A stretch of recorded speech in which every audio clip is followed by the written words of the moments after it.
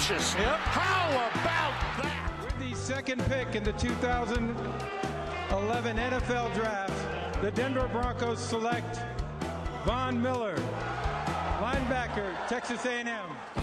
He's the greatest ever, huh? And then I just wanted when you got all the advantages.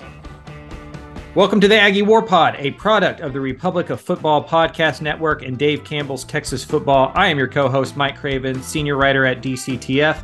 The other voice you'll hear on this podcast is a barbecue-eating machine who won't shy away from a road trip or an off-key rendition of Creed. The former fighting Texas Aggie defensive lineman arrived in College Station as a three-star prospect back in 2013. He now resides in Houston, but his heart never left. Ladies, gentlemen, reveille, I present the one, the only, Jay Arnold. Oh man, what a road trip I had this week. But we're more concerned with the results on this show. So a lot to talk about with that in mind.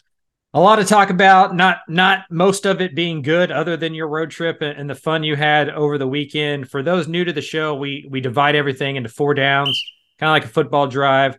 And first down, we'll talk about that 20-13 loss to Tennessee in week 7. And second down, we'll talk about bigger topics, kind of Jimbo Fisher, what his future is, the road concerns. And third down, we'll look at the rest of the season and just kind of recalibrate our expectations and what we think is ahead for the Aggies in the final 5 games of the year. And then the fourth down, we will talk to Jay in the Ask Jay segment about his last road trip, about an upcoming road trip, and also about if people are as good at making barbecue as they think they are in their backyard. Before we get going, please rate, subscribe, tell a friend. Those 5-star stuff, that bumps us up like in the algorithm and all that kind of stuff. You know, spread the word. Your help gets that done a lot easier than us just screaming it into the void. If you need some more A&M gear or just some A&M gear or any gear really in college football across the nation, please go to homefieldapparel.com with promo code WHOOP, WHOOP. You get 15% off of your first order from homefieldapparel.com, and we appreciate their sponsorship. If you'd like to sponsor the Aggie War Pod, connect with Jay, connect with me on social media or anywhere you can find us, and we can make that happen as well.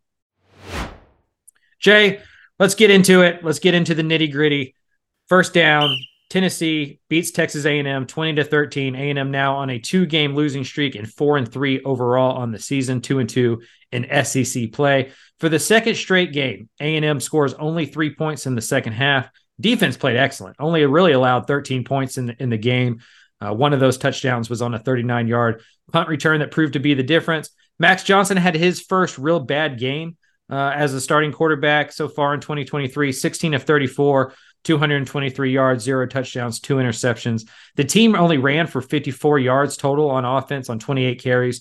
That's 1.9 yards a carry. Obviously, the offensive line felt like the talking point coming out of that game. We'll talk about the PFF grades and some of that stuff going forward. But, Jay, you were in the stands. You were there as an away visitor at Neyland Stadium, in Knoxville. Kind of what were your thoughts in the stands? Where did it go wrong? Well, I think you already touched on it. The offensive line was the biggest issue. And then really special teams have also continued to be an issue. Missed field goal once again. And then also, as you mentioned, the punt return for a touchdown. I mean, A&M's they haven't been able to get anything going offensively in the second half as well. And that's the other thing, right? Adjustments. We talked about it last week. Seems like A&M just didn't adjust and Alabama did. It seemed like a similar story here against Tennessee, although, at least to A&M's credit, the defense did do a pretty good job of containing Tennessee, given the turnovers and the advantageous field position that the Volunteers tended to have. I mean, it's just, if you're not scoring but 3 points in the second half, it's going to be tough to win games. And, some of that is the offensive line. Some of that is the play calling. Some of it is lack of adjustments. I mean, there's a lot that's not going well. And it seems like anytime A&M runs into a very good opponent, this is going to be the same story. I wanted to ask you about those adjustments because on paper that absolutely looks like an issue. 3 points again in the second half, same as Alabama in a game that you can win, right? I mean, you give up that few, you give up 20 points in 2023 modern football, you should win most football games, right? It's not like you're playing against the 85 Bears. Tennessee, isn't Alabama defensively. Even though they're good, they have some talent. They're not, one of the murderer rows defenses you're going to face. And so your defense holds them to 20, really holds them to 13. You should walk out of that with a win. But I wanted to ask you about these adjustments as somebody who's played football. What it looks like to me, and again, I know nothing, so this is just my outsider view of it. It looks like in the first half, Petrino, Fisher are scheming it up to hide the offensive line.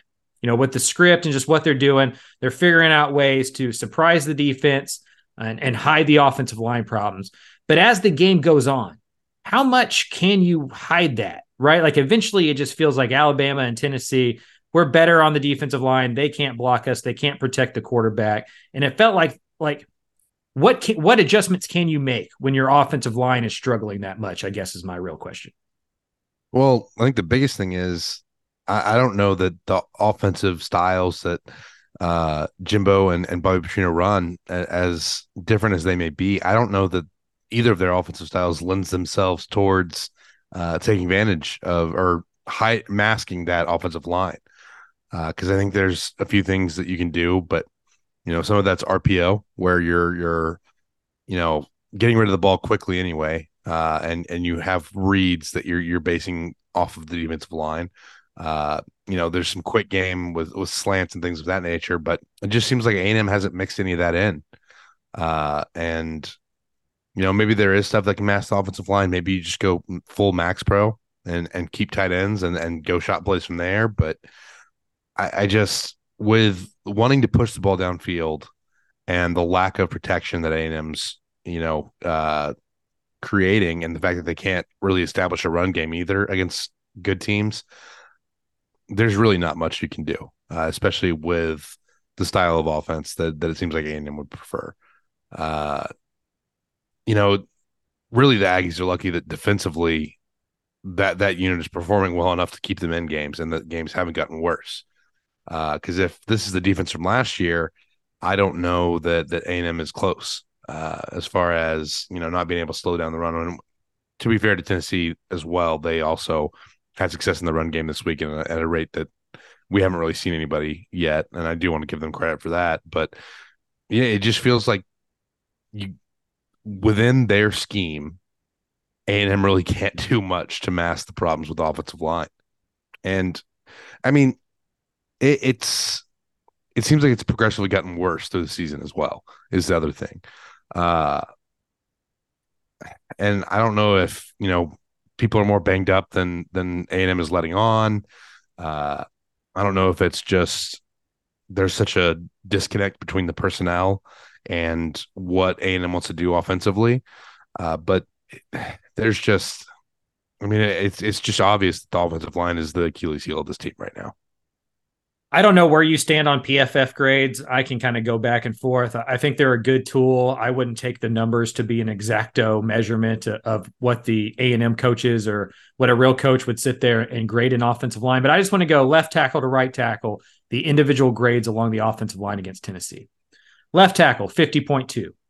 Left guard, 54.8. Center, 34.1. Right guard, 65.3. Right tackle, 54.8. You can't win many football games with that, right? Even if that's not an exact number, and what do those numbers mean? That means the offensive line isn't playing pretty well. And it's not just one or two guys, it's the whole group. The backups grades weren't much better than that. And I guess that's why maybe I shouldn't give Petrino a pass in this offensive pass, because we've seen it enough at this point.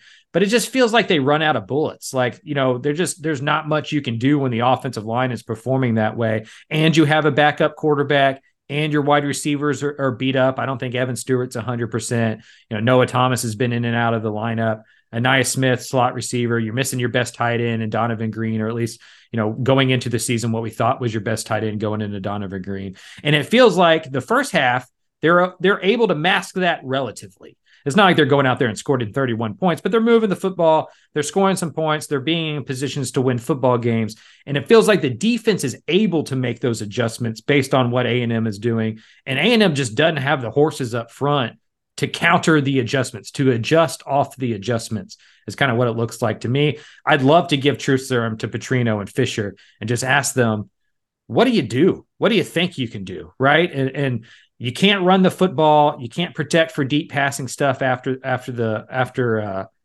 can't run the football. And so it just feels like a hard time to be an offensive coordinator. I do not feel jealous of Petrino and Fisher trying to figure out ways to do this, because from every offensive coach I know, it all starts up front. And if you can't block them, like, what do you call? Yeah. Yeah. And that's pretty much what the issue was that I saw on Saturday. I'm kind of at a loss for words, because I don't understand how this unit has seemingly regressed the past 2 years. The only thing you can really point to is position coaching. So, maybe the talent's not there, but I just don't know if I buy that based on how they performed as freshmen. Right. The talent may not be there to like be a dominant unit, but the talent's absolutely there to be better than the grades I just read off. Like, those are Exactly. 4 and 5 star guys who have played a lot of football that we've seen their upside be good. Like, we've seen the good from them enough to know that it's there somewhere. That's why you get paid a few $100,000, like that comes down to coaching. And even if it's a talent issue, that also comes down to coaching, because who brought the guys there? And so, if you bring the guys there, you're in charge of developing them and you're in charge of the game plan on Saturday. There's like nowhere else to look than the sideline. Yep. And it's frustrating because I want to see these guys do well. And I know how hard it is in the SEC. And this is the part where the former player in me comes out, where, I've been part of a unit that was heavily criticized. Our defense in 2013 couldn't stop anybody. Right. I'm a part of that. And I've seen, it's not necessarily fun to hear all the talk about you failing to perform, but at the end of the day, those guys are going to be more upset with themselves than any of us online are, because I think they expect better out of themselves as well. And like you said, those grades from PFF, not an exact science, but the amount of pressure that Max Johnson was under constantly, the fact that the A&M offense only averaged 1.9 yards rushing, both of those things kind of lend themselves to the same conclusion that you just can't win games when your offensive line is struggling this much. Do you feel that either of these last 2 games, in specific the second half, are any different if Connor Wegman's healthy, or is that just the offensive line's been bad and Wegman's not that much better than Max Johnson to where he was going to make up for that? I do think Wegman is better at getting rid of the ball quick.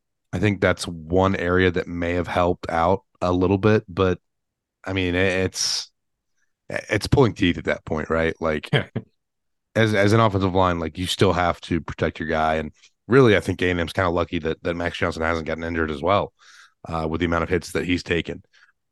So maybe things are. He was beat up on Saturday. Yeah, maybe things are a little bit different if Wegman's in there, but like I said, it's still like not good, because you're not establishing the run, and there's just nothing to take the pressure off. I just think that, it was only a matter of time before Wegman went down, in hindsight, with the amount of hits that the quarterbacks are taking here. So I don't see Wegman making that much of a difference. I think his quick release may have helped a little bit, but I don't see a lot. Yeah, and I talk about this like with Baylor right now and Dave Aranda and the defensive side of the ball in Waco. Your team can't be this bad on the side of the football that your head coach is the specialist for, right? Like, Texas can't be bad offensively with Steve Sarkisian as the head coach, or why is he the head coach? Like, Ole Miss can't be offensively with Lane Kiffin as the head coach, or why is he the head coach? Dave Aranda can't be bad defensively, or why is he the head coach? Jimbo Fisher's an offensive guy, right? That's his side of the ball. And they haven't been very good there. Before we move down to second down and start talking more about Jimbo and the coaching staff, I do want to give the flowers to the defense, because they were excellent. Like, you hold Tennessee to 13 points on the road, you should win 99% of those football games. It sucked to see Walter Nolan get hurt. He looked really emotional when he got hurt, which to me always kind of signifies that it's a little bit bigger than just a sprained ankle or something. And him being in his hometown too. I Yeah, mean, yeah. And it's he was another balling, factor and in he it. has been great, and we talked about this a little bit on the last show, but do you kind of worry there could be a schism developing here between the defense and the offense when one unit is performing at a conference championship level and the other side is just so clearly not holding their side of the bargain? Because as much as we kind of crapped on DJ Durkin and that defense after the first couple of weeks, they've been the bright spot of Texas A&M during SEC play, and they've deserved better the last 2 weeks. Yeah, and the secondary stepped up this week, I think. I mean, really good performance for them. But yeah, I mean, I don't think there's going to be a schism that develops just because you come in with guys and you go through that suffering altogether anyhow. Sometimes, I mean, there's always going to be disagreements between offense and defense because you have to practice against those guys, and then it gets annoying seeing the same faces every day. But Right. I don't see a schism developing just because of that. Obviously, there's going to be frustration, right? Because the defense has been performing well, and the offense has not. It was the same thing for me, like I already touched on, where I was on the defensive side of the equation. We weren't performing while the offense was taking care of business. Really, you just kind of encourage your guys.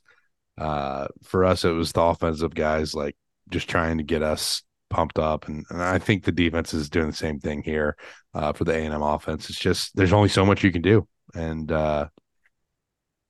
it doesn't help anybody to really get frustrated and angry and yelling on the sidelines because they're not executing. Like as a teammate, there's going to be that frustration. You may talk about it in the locker room, but it just doesn't help anybody out there. And I think, there's still a lot of growing for college kids to do, but for the most part, you play enough football, you recognize the issue there, and you're not going to contribute to a schism. A couple young players playing really well. Torian York with 9 tackles on PFF. He's the second best graded linebacker against the run in the country. Like, kid's balling. Doesn't look like a true freshman. Doesn't look like a 3-star for sure. I mean, looks like a superstar. Looks like a future NFL player. He's really sheared up that second level. DJ Hicks, the 5-star defensive lineman from Katy Paetow, with his got a half sack against Tennessee. So that defensive line's been great. The front 7 overall has been great. As you mentioned, the secondary played maybe its best game of the year against an offense that can be explosive. Tennessee's been a better running team this year than passing team with Milton and just their lack of weapons outside. Brew McCoy was hurt. But still, to hold a Josh Heupel offense to 13 points, no matter how you do that, you deserve to win the football game. And so the defense was playing great. Just wanted to kind of talk about them a little bit. It's so easy to talk about the bad stuff and forget about a couple of the good things. That unit deserves some praise for their play over the last couple of weeks, even with 2 losses. Second down here, we'll go into the big topics. Let's get into the fun stuff, Jay Arnold. I am just a sports writer, so this is the stuff I love to do and stir the pot and talk about theoretical conversations when it's not my money. Jimbo Fisher has now lost 8 straight road games. The last road win for the Aggies was on October 16th, 2021 against Missouri. As a former player, I want to ask you, what the hell is that about? Well, it's not it's always going to be a challenge to win on the road, right? Especially in the SEC. But you would think at least one of those road contests you'd pull off a win. 2021. It's 2 years, and it's against a Mizzou team that was not particularly good. Look, I mean, I could point to the fact that A&M has a really good home field advantage, and that other schools in the SEC have really good home field advantages. But at the end of the day, it comes down to execution, and it just seems like execution has kind of been lacking on the road. It's almost like you're relying on that home field advantage a little bit too much, and to win games in this conference, you need to be able to get a couple road wins in there. And, things don't get easier as well looking ahead on the schedule. You still have at Ole Miss and at LSU, both going to be very hostile environments. So things are not, the current trend, you would hope that at least one of those ends up being a win. But, the way the offense is performed, I just don't see that happening. So, a lot of the same is what I would expect here. But as far as why A&M isn't winning on the road, I don't know. I don't know. Like, again, 2 years straight of no road wins. I don't know if it's a focus issue. I don't know if there's something in the pregame ritual that needs to change. If there's something where A&M just really struggles logistically, I just, you have to be able to win road games, and 2 years of not doing that is obviously a big issue. Yeah, it's hard to know without being in the building, kind of if it's a coaching thing, if it's an organizational thing, if it's a, just a coincidence thing. It's not like they're 10-2 otherwise, right? They're losing a decent amount of games the last 2 years, and so you're going to lose the ones on the road. But yeah, how hard is it to play on the road? Like, is that an overblown thing by fans and media that the playing on the road, or, is there some real issues or some real hurdles in getting ready for a road game compared to a home game? Well, because I know some players that like to play on the road. Yeah, some coaches that like to play on the road. I enjoyed it because you get to get in there and disappoint an opposing crowd. It's fun. Right. You kind of have that chip on your shoulder, and defensively as well. Like the advantage, sure. Like, it's a lot more difficult to play on the road as an offense than it is as a defense, in my opinion. That makes sense. Now, you get a bigger boost as a defense at home, but at the end of the day, like, you're not having fans yell and keep you from getting signals in when you're a defense on the road. So it's. I don't think it affects you as much as it affects the offense when they go on road trips. And I mean, look, I heard that crowd and saw how much of a struggle it was to get communication in. Home field advantage is definitely a thing. But again, it affects offenses traveling more than it does defenses. It's part of me is just soaking in those environments and really enjoying it. And part of me is like saying, oh man, if I was on offense right here, I would be miserable. Right. Trying to make sure, like, I'm not false starting or getting the wrong signal in just because it's so oppressively loud.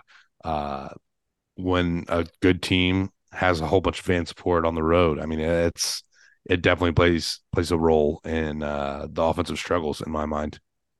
It feels like consistency, communication, execution are all issues for the Texas A&M offense, and maybe those are just exaggerated when you're on the road. And so problems that are probably true at home, but maybe don't rear their head as much because the crowd is with you, all of a sudden become really big points on the road. And then also when your special teams isn't great either, and you're allowing special teams points, free points coming off that stuff, and you can't overcome two poor units, right? You got to win at least two of the three phases of the football game on the road, and A&M's at best winning one of those right now. And so that lends itself to that. Like you mentioned, Ole Miss on the road, LSU on the road. There is real danger here that Jimbo and this Aggie team goes to 0-10 in their last 10 games on the road without a road win in 2022 or 2023. That's a real possibility there. Let's talk about the elephant in the room, Jay. The $76.8 million elephant in the room. That is how much Texas A&M would owe Jimbo Fisher if he is bought out during this season or after this season. That number drops down to $67.55 after 2024. So really only $10 million saved if you fire him after. Only. It's not my money. Again, I preface that up front. It's not my money. Again, I was at this is what changed. I've always been somebody who didn't think this buyout was possible. Like, that's just too much money. I can't wrap my head around that. I follow oil prices. I know where things are going. Like, there's no way you got that kind of excess money. And then SMU joined the ACC without taking any media rights deal. And Bill Mercer, their kind of head guy there that's raising that money that made that thing work, in a conversation with me, told me, dude, it's $100 million. We're not sweating $100 million. And if that is true at SMU, right? Like if SMU's donors are like, dude, it's $100 million. We're not going to lose any sleep over $100 million. I'd imagine A&M doesn't either. And so for me, this feels like this is in play. And when you look at it, you're only saving, again, I realize what I'm saying here, but you're only saving $9 or $10 million by waiting a year. It is not a matter of when Jimbo Fisher gets bought out of this contract, or not a matter of if Jimbo Fisher gets bought out of this contract. It is when. He is not making it to the end. I think we can all just declare that as truth. He is going to get fired at some point. A&M is going to have to buy him out. Do you just pull the plug and go for it? or do you let this thing play out another year, knowing that Texas is coming, knowing that the SEC is only going to get better? Do you try to get in front of the coaching search and just get this thing going and rip the Band-Aid off? Or do you hope and pray that this young and unbelievably talented team figures it out next year and you give them one more ride with this recruiting class going into their third year? The issue that I worry about is I think with the talent that A&M has on hand, a new coach coming in can win right away. And you have to wonder if some of that just galvanizes the team. Obviously if Fisher moves on, or if A&M moves on from Jimbo, it's with a transfer portal, you worry about keeping the core together, right? Yeah. Like, I think that's a little bit of the worry. But man, you go hire Mike Elko and none of those defensive guys are leaving. No, they aren't. But it's a matter of who they can get, who wants to take that role, because you obviously know, after Jimbo Fisher has his exit, the standard is very high, and it's not going to be an easy place to win, no matter what. Just because you have so many factors, you have so many teams that are coming into Texas to recruit, makes it difficult to get the guys out of there. But you also have, one of the toughest conferences in the country, and you're going to a place where people expect to compete for conference titles and national titles, reasonable or not. And that's a lot of pressure. It's a tough place. By the same token, though, you have the resources. Yes. A&M is always going to be a place that has the resources, the money to win. And I think that's only going to increase with the NIL era and transfer portal. So I don't know if you rip the Band-Aid off yet. Me personally, I think he should get at least the chance to finish the season. Sure. Yeah. You're not going to fire. Well, the only reason you'd fire him in the middle of the season is because the coaching landscape changes so quickly. Yeah. That you want to be first in line. Well, right? and now you have, the early signing period, and there are a lot of factors. But short of losing to Abilene Christian, I don't think there's a reason to really fire a coach mid-season. Who knows though? Like the flip side of that too is, like you talked about it with SMU boosters. A&M boosters have a lot of ego. A ton of ego. So if they feel like they're being disrespected, which is so dumb to me, but we don't have to get into all of that. They will move quickly, and they will get it done. Like you said, I don't think the buyout's an issue for the folks with wealth around the A&M program. The buyout's only an issue from a optics standpoint. Yeah, it looks bad to pay somebody $80 million to go away. Especially when you gave them a plaque with a blank year on it that said national champions. Right. That's the part that I think would make A&M pause, is, as you mentioned, the ego. You don't want to be the quote unquote laughing stock of college football. And when that move is made, there are going to be jokes everywhere you look on social media. Yeah. But if you're A&M, I don't think you can let the buyout concern you. If you would fire Jimbo Fisher if he was owed $10 million, you need to fire him if he's owed $76 million. Like, you are A&M, you gave him this money, you have this money. If the move is to move on, move on. I do wonder, I think the equation would be easier if Texas wasn't joining the SEC next year. I think that maybe I'm putting too much stock into that first matchup, but it feels like both sides are positioning themselves to win that war, right? To win that first battle. That's very important. And if you're A&M, are you better off with, some continuity and bringing them back 1 year, or do you just cut the cord and hope a new guy can do what Sonny Dykes did at TCU, where he can walk into an unbelievably talented roster and kind of unlock them in a way to get them to reach their potential? I would lean that way, but again, it's not my money. Yep. I'm probably leaning that way as well. The flip side of it too is, I just, and it's probably dumb to have empathy for someone that is getting paid millions of dollars. Correct. But I always think about it like, I mean, there are so many factors that go into running a college football program. The amount of eyes that are going to be on you, the amount of pressure, and yes, it does come with a lot of money. And I shouldn't feel bad for somebody that's going to get paid a lot of money, and even if they get fired, I would love to be in that position. But all of the second guessing, I think of. There's a scene in Game of Thrones, and this is a weird way to think about it. But there's a scene in Game of Thrones where the dude that's kind of the interim commander of the Night's Watch and Jon Snow are standing on top of the wall. And I just remember him like turning to Jon Snow and saying, "Do you know what it means to be in charge?" And he goes, "Dealing with all of the little twats that second guess you every step of the way." And so there's part of me that's like, I mean, I get it from a head coach standpoint, but at the same time, like, you're getting paid all this money, you gotta execute your deal. So and you're not likable. It's like one thing when some of these coaches you don't like writing the please fire that guy. Yeah.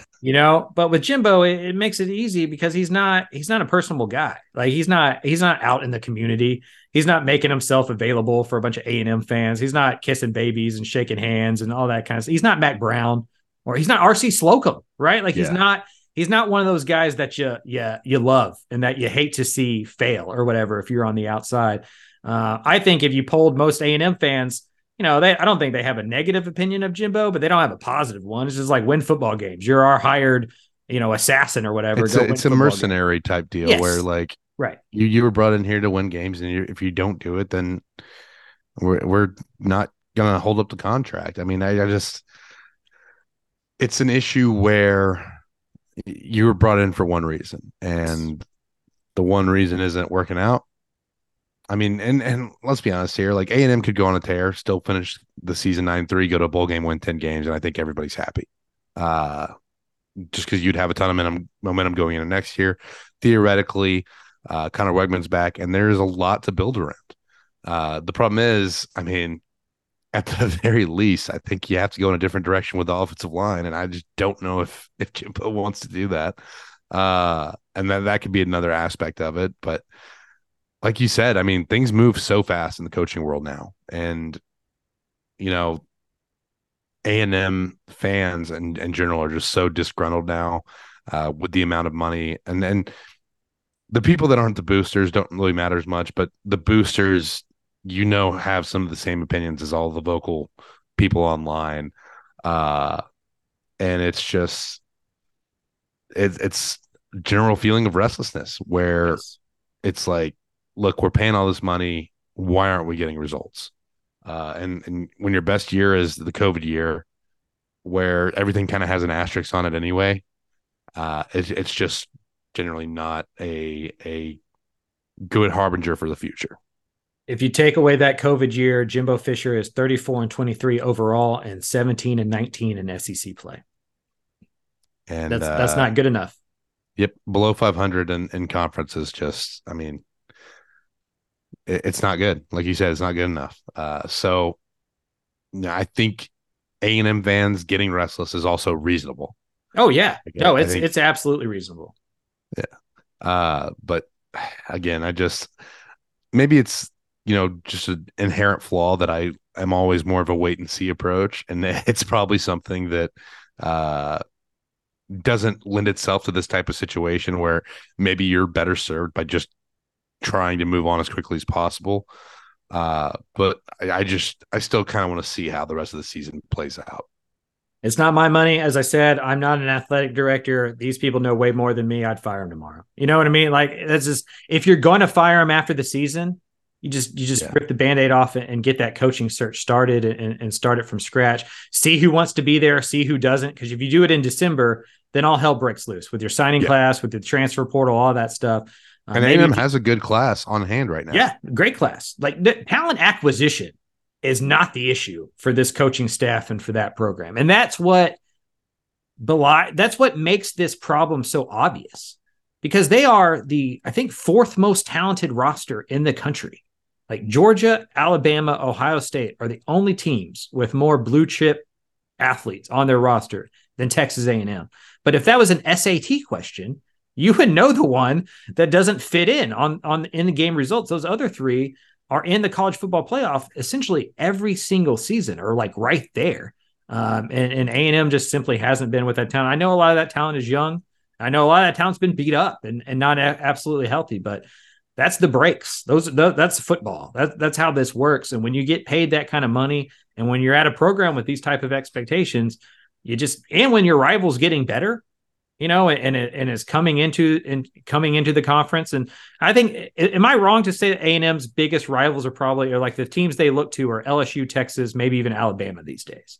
And if you look at those teams, A&M's behind them, and you can't be there, right? Like, this is a arms race, and you can't accept that kind of stuff. And so it'll be interesting to see what Texas A&M does. I'd imagine they're already kicking some tires. From what I know of how these things work, they start talking to some agents and figuring out who's available and who would be and what the price would be, because a lot of it is not only just the $80 million you got to pay to Jimbo to get away. You're going to have to pay another $20, $30, $40 million for your new coaching staff, for their buyout, for their assistants, all that kind of stuff. So it's probably a $120 million decision that A&M is about to put up. And so anyway, we'll see how that goes the rest of the year. I'm with you. I don't think that they fire him at the end of the year unless they just win or lose like 2 or 3 in a row. And all of a sudden, I think this goes to the end of the year, or at least to like maybe that LSU game. But if they don't win another road game, it seems hard to bring back a coach at that payroll when he hadn't won a road game in over 2 years at that point. So double-digit losing streak, right? I mean, just isn't beating ranked teams, all those kind of things, right? And so we'll see how that goes. It's a fascinating time. It's not a fun time, but a fascinating time to kind of figure out and watch what the Aggies are going to do moving forward. Let's move to third down and look ahead at the rest of the season real quick, or kind of get some thoughts on how we think the rest of the season is going to go. A&M is idle this week. That's probably a good thing. Probably one of the teams that needs a little bit of a break to regroup, get healthy on offense, figure out what they're going to do with the offensive line. I'd be shocked if the offensive line looks the exact same going into South Carolina as it did with Tennessee. It feels like you almost have to make a change just to make a change somewhere. And so we'll figure that out moving forward. Road games left against Ole Miss and LSU, as we talked about. Home games are South Carolina, Mississippi State, Abilene Christian. If A&M doesn't win at all on the road, the best that they can do is 7-5. So I'm curious kind of where you're at with like your thoughts of where this team is going to be at the end of the year now. A ceiling of 7-5. Realistically, because you just threw out the scenario that maybe 9-3 is still, I guess it technically is still on the table. But I would bet the child I've never had before that 9-3 ain't happening. No, 7-5 is I think a best case scenario. I throw 9-3 out there as a possibility, just because mathematically speaking, it's a possibility. Sure, it is possible. But 7-5 is I think the ceiling right now, and I think A&M should beat all three, or should win all 3 of those home games. South Carolina and Mississippi State representing the 2 SEC games left at home. Neither one of those teams is great by any means, but I mean, there's still enough talent to present a threat, right? And that's why I say 7-5 is the ceiling. There's a world where A&M falls to 6-6, or 5-7 even. I think if the wheels really come off, and then I mean, I think it's a no-brainer. If you lose to South Carolina and Mississippi State, or I mean, either one of them, I think things start happening a little bit quicker in my mind. But we'll see what happens. Obviously, having both of those road games in November, you have to wonder if the schedule was switched around and Arkansas and Auburn were in November and the LSU and Ole Miss games were in September. You have to wonder if A&M's not already got 5 losses on the schedule, and then the decision has been made. So, but yeah, I think 7-5 is about the ceiling. It smells like a 6-6 football team. Yep. It really does. It smells like a team that's going to lose one of those road game or home games to somebody who has a big off, because it feels like if you score 28 points or more against A&M, you can run and hide, and one of those offenses is capable of having one of those type of games. And so I don't know how A&M beats teams if it gets into the 30s. That means I don't think they're going to win either of those road games. And I think they lose one of the home games, obviously not Abilene Christian, but I think they lose to South Carolina or Mississippi State. Before we move on, I wanted to ask, do you think that there's a chance that this gets worse because of the bye week rather than just better? Like, are there times when you're struggling that it's good to go back in front of Kyle Field and just play a home game and get this thing going rather than listening to 2 weeks of what they're about to listening to? I almost think at first I'm like, oh, the bye week's perfect. They need one of those. And then the more I think about it, it's like, man, I think I'd rather just get back on the football field and have an opponent on Saturday rather than go through what you're going to go through with these dead 2 weeks. Yeah, you can absolutely get in your own head. I mean, right. It's not fun to listen to all the people right. talk about like this kind of scenario. You never want to, like, regardless how you feel, you don't want to be responsible for someone getting fired, like your superior getting fired, no matter how you feel about them. It's not a good feeling to say, well, I didn't execute my job good enough, so now my coach is getting canned. That's not fun to think about. So yeah, there's definitely a scenario where this bye week is not necessarily beneficial for the team. You also look at like the health side of things, and I do think A&M is banged up enough where, from that aspect, getting healthier is a positive for this bye week. But no, yeah, like sometimes sitting alone in a dark room with your thoughts does not help you get better, and that could very well be the scenario that happens to A&M in this bye week. And you're not even by yourself. You're listening to your dad, to your bros, to your former coaches, to your friends, classmates, to your girlfriends, to your classmates. Like, everybody's like, what's going on? Are they going to fire Jimbo? Like all that stuff. And to your point earlier about feeling bad for some of these coaches, I don't feel bad for Jimbo, but I do feel bad for the support staff and like the people lower on the totem pole that get cycled out when this stuff happens, right? Like, people are going to lose their job, whether it's Jimbo or other people. Like, heads will roll if this team goes from 5-7 to 6-6. There's probably going to be some changes this offseason, even if no matter Jimbo what survives, no matter what.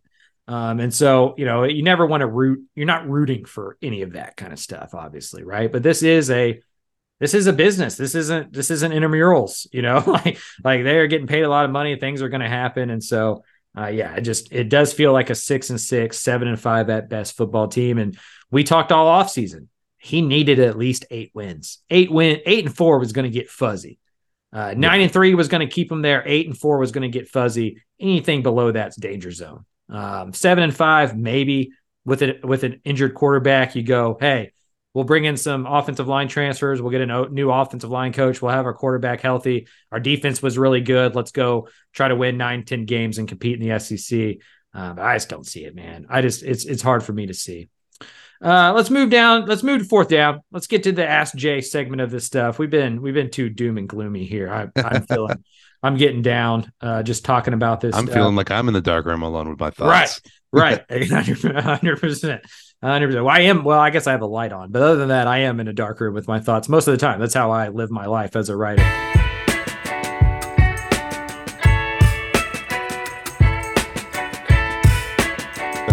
Let's get to more positive stuff. You went to one of my favorite places on Saturday. I know you didn't have a tremendous time. I'm sure you had a tremendous time. The end result wasn't what you wanted it to be, but I'm sure you had a tremendous time. Knoxville is fantastic. That road trip there is an awesome drive. Overall, how do you grade that trip to Knoxville, and where does it sit in kind of your pecking orders of best atmospheres that you've seen?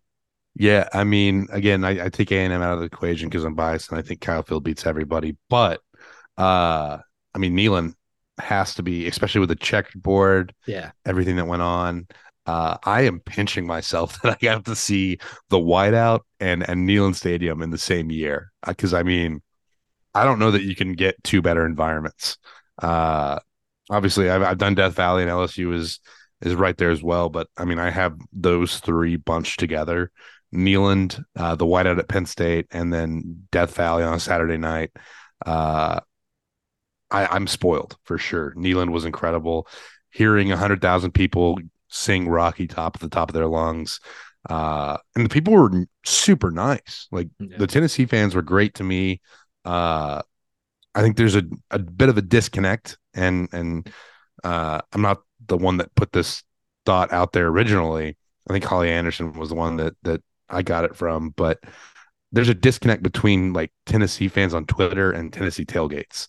Sure. And the tailgating scene was just unreal. Everybody was super friendly, offering us food, drinks, advice on where to go after the game.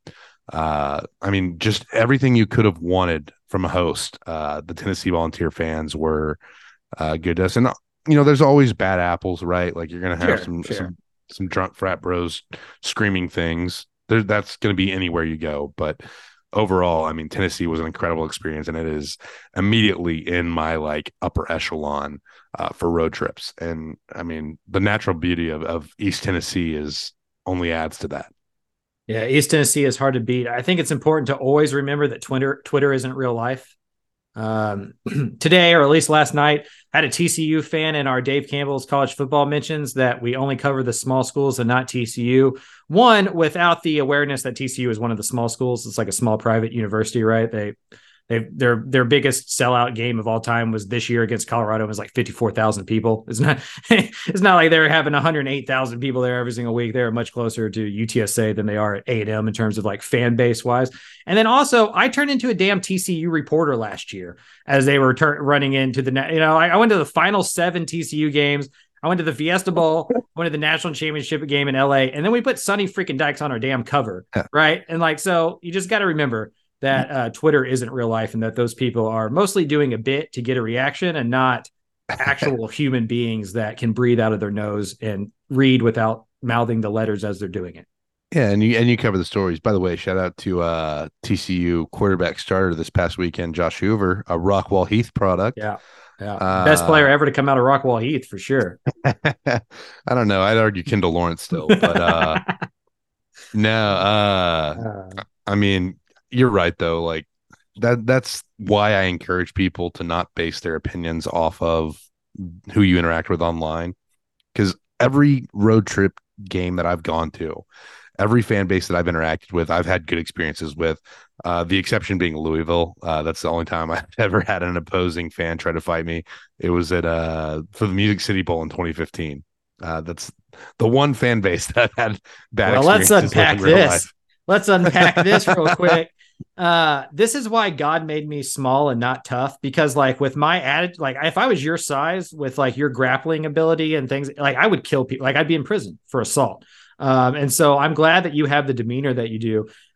Did you just beat him up? Like, did you? Oh, no, I kind of walked away. I mean, I would have wedged you. It's and sometimes the demeanor also doesn't help, because like the dude like rips his shirt and like and I'm laughing because at this point, this is that's how you make people more angry, And I know that while it's happening, but I'm like, I gotta go.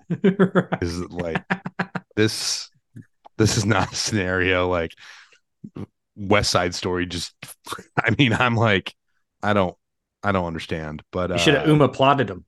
Yeah, hit him with a good old shoulder lock and see what happens from there. But no, I mean, there's always going to be some bad apples, but it seemed like the Louisville fans were like, there was a lot of bad apples. So I don't know.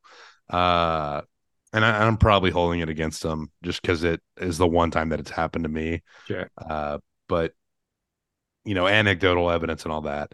But yeah, this is why I want people to go out there and experience things though, because other than that, every road trip I've been on, I have had a great experience with the fan bases that I was interacting with. Speaking of road trips, it's not done. Going to a new place coming up. Kind of tell the people what's going on in Jay Arnold's world. Yeah. So it is Send Jay Away week. Earlier this year, I ran the second edition of the poll. 68 games.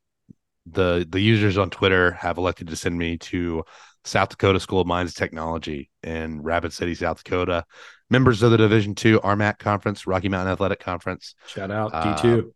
So I am going up there to watch a game at O'Hara Stadium. If you haven't seen the stadium, look it up.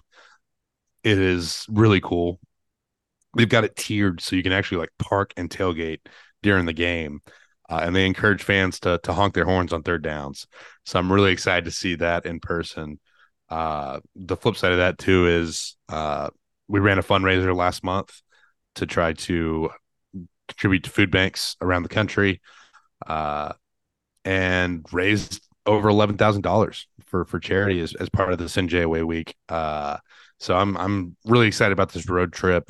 I'll be leaving tomorrow to go up to Rockwall, spend the night with my folks, and then just kind of shorten the drive from Rockwall. I'll go to North Platte, Nebraska, is where I decided the stopping point would be. That's right. And then from North Platte, I'm gonna go up to Wind Cave National Park there in Southwest South Dakota. Then go to Rapid City. Spend the night Thursday, Friday, Saturday nights. I will be in Rapid City. There's a few other activities around that area planned, but cannot wait for that game on Saturday. And then I'll hustle back Sunday. I think my stopping point for Sunday was Oklahoma City.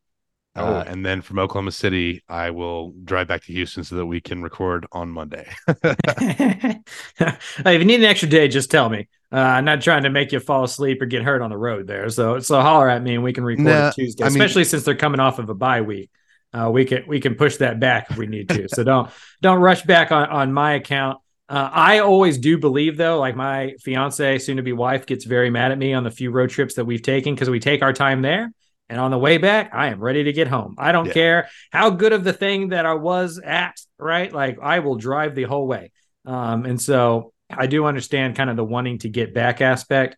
That sounds like a really fun trip, man. That's a beautiful part of the country. This is the time to go see it because in about a month, it won't be livable again. I don't know how people live up there 12 months out of the year. I mean, 3 weeks, 2 weeks. Right. November 1st, basically, is when your Halloween is the last day you want to be above the Mason-Dixon line, in my opinion. If that count, I don't know. Maybe that's too far west to be above the Mason-Dixon line.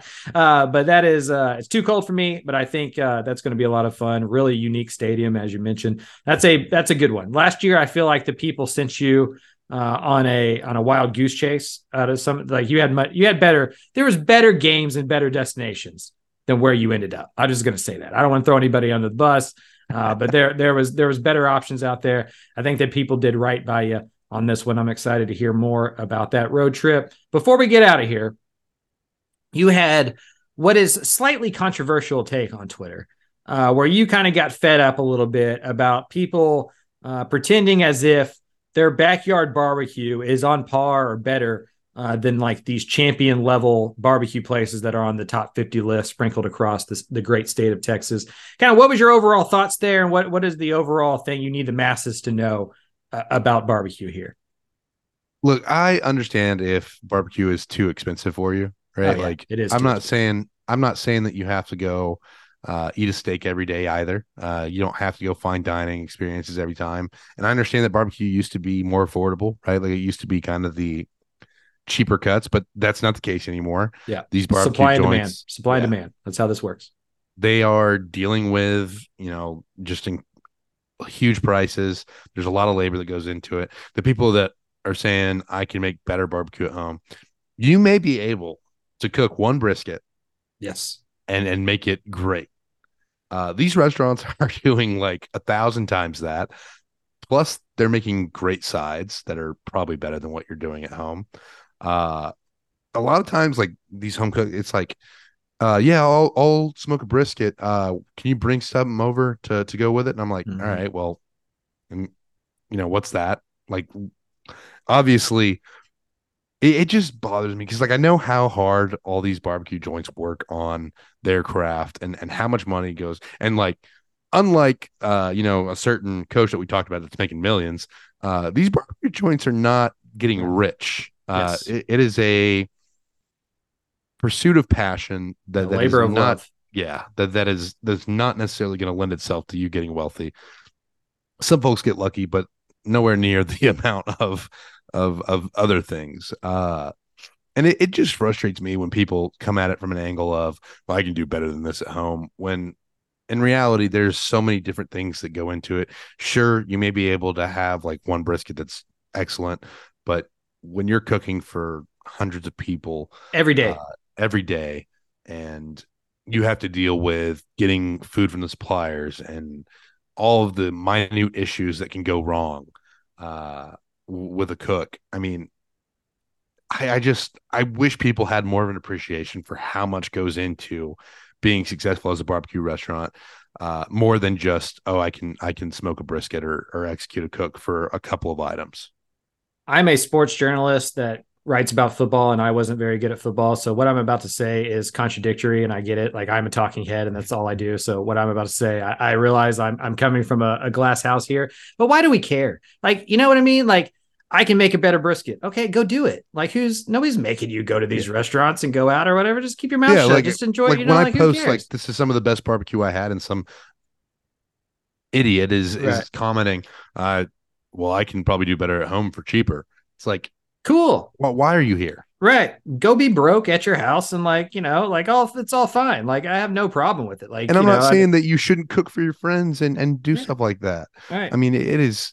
I love that. Like, I wish I got to cook more. I would like to do that. I do enjoy an apartment. I enjoy social media, and I think it's an overall net good for a lot of reasons. But like, people just like to shit on stuff. Like, there's just, like, you can be like, hey, this is my beautiful mom, and all, and there's like, you know what I mean? Like, you'd be like, I love pizza, and somebody's there to argue that hot dogs are better or something. It's just this whole culture of like nothing being cool, and like the cool thing being to like poop on every single person's like joy. Like, oh, look how awesome I am. Like, that sucks. Everything sucks. It's like, okay, go be miserable by yourself. Like, this is why you can't go out and eat barbecue with people. You don't have anybody to go with, and so it gets very expensive when you're by yourself. Like, I don't get it. That's why on Twitter, I recommend this to everybody. There are settings that you can use that keep it to where you do not see the mentions from people you don't follow, or the people that don't have a real profile pic, or people without a, email address, or whatever the settings that you need to do. I literally see none of it. Like, I probably get cussed out every single day. Maybe I should see more of it or whatever to help me do better at my job. But I don't see any of it, because like, you got to protect your mentals. Like Marshawn Lynch famously and beautifully said, chicken. Yes, you just got to do you, man. I guess I've just never been somebody that likes to like poop on other people's fun. Like, there's plenty of things that like I don't get enjoyment of that everybody else does. And I just don't get why we have to like go out of our way to tell people how much the thing that they like sucks. Like, I just think people enjoy things. Yeah, it's just so dumb. Like, and I get it if it's joking or something like that, but like, I don't know. It just seems lame. It just seems very lame is really what it does. And we used to be a country that called out people for being lame, and you can make fun of people for being losers and dorks, and now you're not allowed to, and it bothers me. And that's why we have so many losers and dorks in the world, is they're not allowed to get put into a toilet or given a wedgie when they're 13 years old. And bullying works. That's all I'd like to say on that. If anybody gets anything from this show, it's that bullying works. That's all I want anybody to understand here. I can't really endorse that.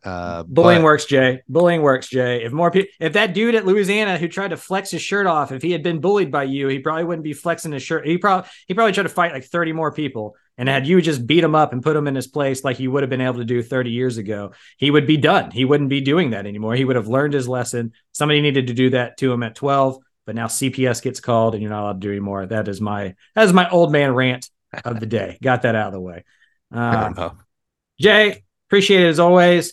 Glad you made it back safely from Tennessee. Hope you make it to Dakotas safely as well. That's going to be a fun trip. Take a lot of pictures. You can't send me the temperature anymore because I won't be as jealous of that as I was your last few trips. I actually probably would rather have the weather we're going to have in Texas than what you're gonna see in the Dakotas. But 65 and 44, which is right up. Well, that's not bad. That's not bad. That is good. That is solid. What's your ideal temperature before we get out of here? Like, if you could have the outside set like a thermostat at 2 p.m., kind of what's the Jay Arnold perfect tip? It probably is about 55. If I had to pick. Polar bear. Absolutely. I like being able to go like a hoodie and shorts, and 55 is like that temperature for me. Yeah, 55 for me is a parka and some pants. I will take like 68, in that range, with some sun outside. That to me is hoodie and shorts weather. Maybe in a couple weeks it won't be, but when it first happens, like today I walked my dog and it was like 61 degrees outside, and it might as well have been snowing, because we've been living on the face of the sun for so long that 60 degrees feels like it's freezing. But I guess like 88 feels like it's really hot when the summer starts kind of approaching up, and then you're like praying for 88. So give my body a couple weeks, maybe my blood will thicken and 60 won't feel as cold as it does right now. But anyway, Jay, appreciate you as always. Great show. And like I said, be safe on the road trip, man. That's the most dangerous thing you can do these days is drive. So be careful there. Yeah, I'll try to avoid. I am not a speeder. Well, I like to do like five above. So just a comfortable not a real speeder. Yeah. Just don't drive in the left lane. Some of the folks in Houston. Get out of the left lane. Everybody get out of the left lane. It's not for you to drive in. It's just to pass in. It should be empty otherwise. That's my other old man rant. All right, we'll get out of here before I start going off on other things here. I'm trying. You can tell I don't want to write the story that I need to write when we're getting out of here because like I'm just trying. I'm doing my best to not land this plane. But we need to get out of here. Please rate, subscribe, tell a friend, all that stuff. Republic of Football, Dave Campbell's Texas Football. We have a bunch of coverage up from the weekend at texasfootball.com, and we always do. For Jay Arnold, for Mike Craven, for Dave Campbell's Texas Football. Talk to you next week.